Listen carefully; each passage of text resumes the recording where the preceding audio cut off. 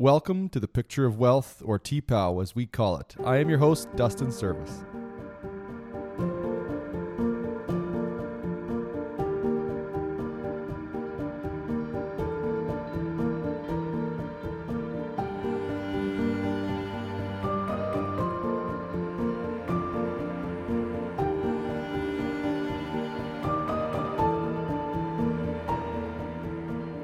As I mentioned in the last chapter reading, I don't know what the book name is going to be. It was Man's Picture of Wealth, or MPOW as we called it, but actually it's going to be something different, something more meaningful, something more true to the text. So, listener, I appreciate you coming along the journey, reading the book with me. I'm going to keep going. All the content is still the same, just the title is going to change. So, without further ado, Chapter 9, Chaotic Automation. Fourth contest, 14th of June, 2019. Last day at Permission Peak Lodge. The next morning, Theo got up early, had a shower, and headed out, letting Ashley have a long-needed sleep in. He grabbed his notebook, which had so far lain unused at the bottom of his duffel bag. There was a steaming pot of coffee in the kitchen, so Theo got himself a mug and headed to the living room to write down all the thoughts that had been bugging him since he had got there. All the things he'd talked about with Mans and Orson and Andre and Roy and his new friends. And then he kept writing and wrote about Chloe, Carlos, Omar, and even his own parents. After a while, Mans joined him. So Theo, did Roy and his buddies give you your ultimate picture of wealth? Theo thought he heard the slightest hint of teasing in his voice. He closed his book. Well, I took about 1,000 photos yesterday, so I sure hope so. He paused for a moment and said, but I have to admit, the experience has challenged my own intentions and ego. These guys are super rich, right? But they're not happy. And they're still working at the same goal that they probably started with. Just more. Theo gazed out the window. Man spoke after swallowing his coffee. What is one thing you think about a lot? Well, that's easy. Money. Transforming from a money mindset to a wealth mindset does not have to have a finish line. Part of being truly present is embracing the chaos of not knowing everything all the time and letting it be okay. What worked for me, Theo, was reducing the brain time required to think about money and automating my mindset. Theo leaned forward. He wished he could take notes without seeming like a total sophomore. Mans continued. Automating your money mindset comes when you have a goal to focus on. You move money regularly to productive places and then spend the excess cash. By freeing up your brain, you let new experiences into your field. Once you have that plan on autopilot, you can stop thinking about it and stop feeling guilty about allocating money to new conveniences like the dry cleaner, lawn care, automatic car washes, bottle drop-off, and so on. With new extra time, you can pursue what lights the fire in your belly. Yes, you may have a little less in your bank account, but if you already know you're saving enough because you have a plan and you have protection, what are you saving more for? I get that, Theo said, but how do I know what to do if my goal doesn't seem to mean as much anymore or I feel like I'm off track? Man shook his head. Likely, you have to let go of the goal being a number, Theo. Think of it this way. He grabbed Theo's notebook and opened a blank page, then drew an arrow with a wide squiggle going through it. Imagine a water skier being towed behind a boat, doing the slalom course. That's you. You start out straight, and then you come to the course and you start weaving back and forth. That's you navigating, experimenting, trying new things, and enjoying your life. It's okay because you're still going the same direction as the boat, which is going toward your goals. And the boat is your values, pulling you along. See? Yet the skier is pinballing side to side on the rope.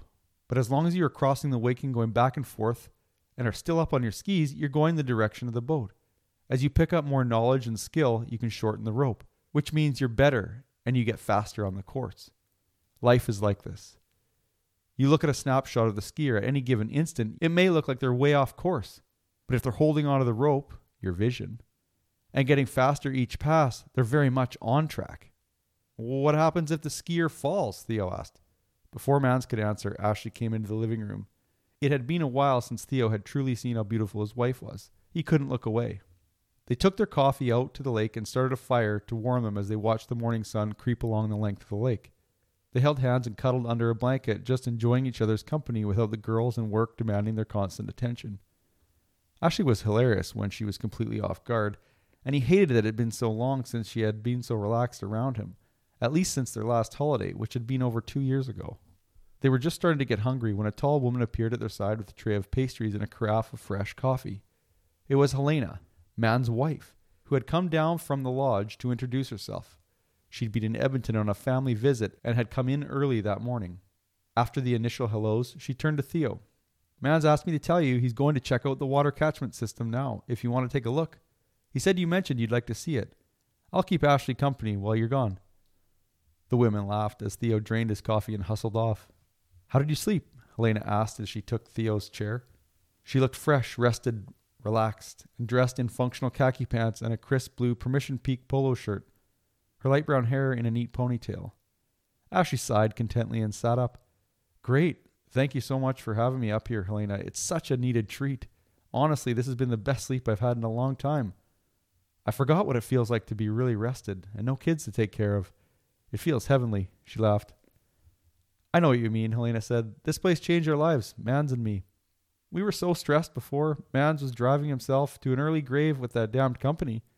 I was quite high up at a mining company based in Prince George. We were both just on the edge all the time. We barely saw each other, but coming up here changed everything. It sounds so cliche, but I know. Slowing down let us discover who we were. Our curiosities really started showing up, you know. Ashley nodded. I can feel that, she said.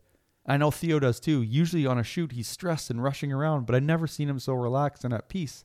Almost like he doesn't really care about it. And he's been obsessed with this contest for years now. Like he thinks if he wins, it'll mean he's legitimate or something. I don't know what you've been feeding him up here, but it's working. It's like I finally see what happy looks like on him, you know. Helena smiled. Yes, I do. We had that experience when we came up here too. It's such a haven. How do you do it? Ashley couldn't help but ask. I mean, it's so remote and working with your spouse is hard at the best times. I don't know if me and Theo could actually pull this off without killing each other. Just then, Mans and Theo came out of the lodge toward the fire. Mans with 2 empty cups in his hands. It was still early, but Roy and his friends had already headed out with Orson. I still want you to finish my question, Ashley said after they'd all settled again. To Mans' inquiring look, Helena laughed. I've been importing all sorts of wisdom about what this place has taught us about marriage. Care to weigh in and how we try to make all this work? Mans smiled but didn't laugh. He put down his coffee cup and thought for a minute, while the others looked on, amused. Finally, he spoke. I take that question so seriously, Ashley. What has this place taught us? I can't speak for my wife, but I know what it has taught me. I was married before to my high school sweetheart who gave up everything in Iceland to move with me here when I decided on a whim I wanted to be a frontiersman in the Canadian wilderness. She was a teacher in Husavik and loved her life there, but she dropped her job and followed me here to live in Prince George of all places. She hated it there, but never said anything, and centered her life around supporting me and my business. I didn't find out how unhappy she was until after she died of cancer, when her sister told me everything. I hated myself for a long time for not seeing it, for being so caught up in my own pursuit of wealth and success. It took me years to forgive myself, and her as well, for never being honest about how she felt.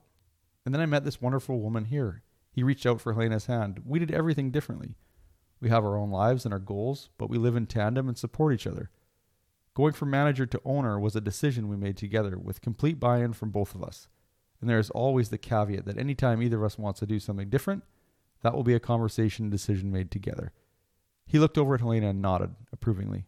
I would say for me, the main thing I've learned since coming up here is to never let your own agenda take away from your spouse or their goals. Helena thought long and hard about coming up here with me. It was a conscious decision that Anna never got. Helena still does her own stuff and maintains her life that I respect. And she does the same for me. We make space for each other's autonomy, and that means financially as well. Ashley thought about Theo and the contest and the way she'd punished him for wanting to pursue an interest of his own. Theo thought about how he had inadvertently controlled their money, leaving Ashley in the dark about where they stood financially. They looked at each other. We could work on that a little, Theo said. Ashley overlapped him. We definitely need to work on that. They laughed, but judging by the look on Ashley's face, a nerve had been struck. Usually I take the back seat in our money and say, oh, I trust you to handle it. But when there's a problem, I wish he'd communicated better. So I contradict myself. I know that I must be confusing for him. She looked over at Theo. But I'm raising 2 busy kids and I don't have the same amount of time to start analyzing every financial detail. But I still want to know what's going on and be part of it. Theo's out there in the world making money and I'm in the background spending it without really knowing the whole picture. It feels wrong, but honestly, the way things are now, I would rather gouge my eyes out than talk finances with Theo. Theo looked off into the trees with a hurt expression. Ouch. Man said, it's tough, no doubt. We've been on the roller coaster too. There's hope though. And the fact that you're talking about it will now change your lives. Theo said, I don't know why, but lately I feel less decisive. My opinions have gotten kind of blurry and I'm afraid to stick my neck out and say what I think. It's like I don't have the energy to take risks anymore, or I'm afraid to. The stakes feel so high. It's shitty because I never used to be afraid of risk. I used to love it. Ashley looked at her husband with surprise. He was never this open with strangers. He rarely even was with her. And it was the first time she'd heard him mention this fear. She always assumed he was happy with the way his career was turning out. She reached over and took Theo's hand, and he smiled at her awkwardly. This is new territory for them. Key point to the chapter. Imagine if you knew you would be as successful 20 years from now. What life limitations would you remove today? Or, having your own goals is not selfish. It's crucial to the survival of important relationships. Thank you for tuning into this episode. If you enjoyed the show, please like and rate the show, share with a friend, or use your new knowledge in your next conversation. If during the show something gave you a pang of inspiration, motivation, or sense of uncertainty, act on it now. Get the clarity you're looking for. Find the permission you seek. Go to servicewealth.com to discover how others are learning how to take Fridays off, or buying a recreation property, or spending more money. If you're an organizer of an event where you believe my philosophy on finance and lifestyle design would be applicable, go to servicewealth.com and book me as a speaker at your next event. If you want a copy of our new book coming out soon, send me a message on Instagram or Facebook and we will be sure to get you a first copy.